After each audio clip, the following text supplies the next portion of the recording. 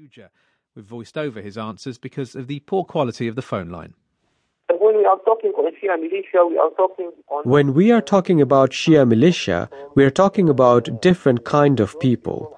Those people who are not part of the official army, we cannot control the behavior of those people. And that's what we are afraid of. Of course, some of them are lovely people, want to save Iraq, but some of them have political agenda. We don't want to see any kind of revenge after the liberation of Fallujah.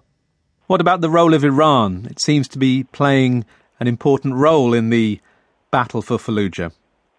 When we saw Qasem Soleimani in that area... When we saw what happened in Ramadi, we believe that Iran controlled that fight with the Shia militia. And it is a very bad message for the people of Fallujah. We think that this means Iran is to continue a fight against the Sunnis in Iraq until they control all the Sunni areas.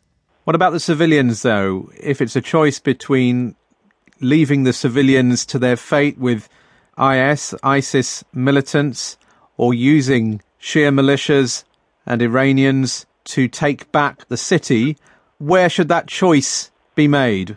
It's a very bad choice for us. Well, it is a very bad choice. You know that ISIS can be the most dangerous enemy for all Iraqis and the world. So we do not see anything worse than the ISIS. But the people who are inside Fallujah, I am sure they have other ideas. They are familiar with ISIS now. If they face the choice of fighting extremist Sunnis or the extremist Shias, maybe they will be with the Sunnis.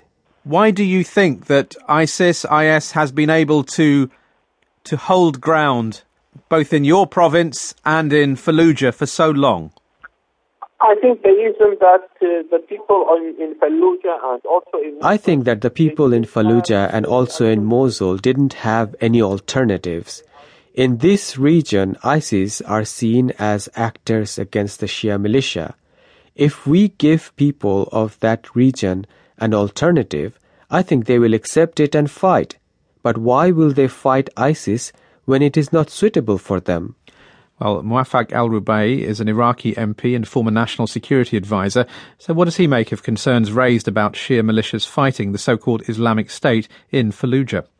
The concern about the sectarian side of the conflict, I think, is over-exaggerated. And Western observers always get it wrong, like remote control things, by faraway analysis. They expected a sectarian problem when we liberated Tikrit, and it hasn't happened. They are expecting it in Fallujah, and it's not happening now. With respect, sir, this is not a Westerner saying this. This is the governor, the man who was governor of Iraq's northern Nineveh province until it was overrun by IS. To be quite honest with you, this is a deposed governor of Nineveh. He has his own problem with the central government, and the parliament has deposed him of his position, and because of corruption and siding with the Daesh. So you believe that concerns about any sectarian problems, consequences of the battle for Fallujah are simply overblown? It's non-existent, to be quite honest with you. But it's not just the former governor who's speaking. Grand Ayatollah Ali al-Sistani put out a statement last Wednesday that the world's preeminent Shiite religious leader concerned about the security forces and the popular mobilization forces, saying they need to restrain themselves and abide by the standard behaviors of jihad. Which is very, very good. And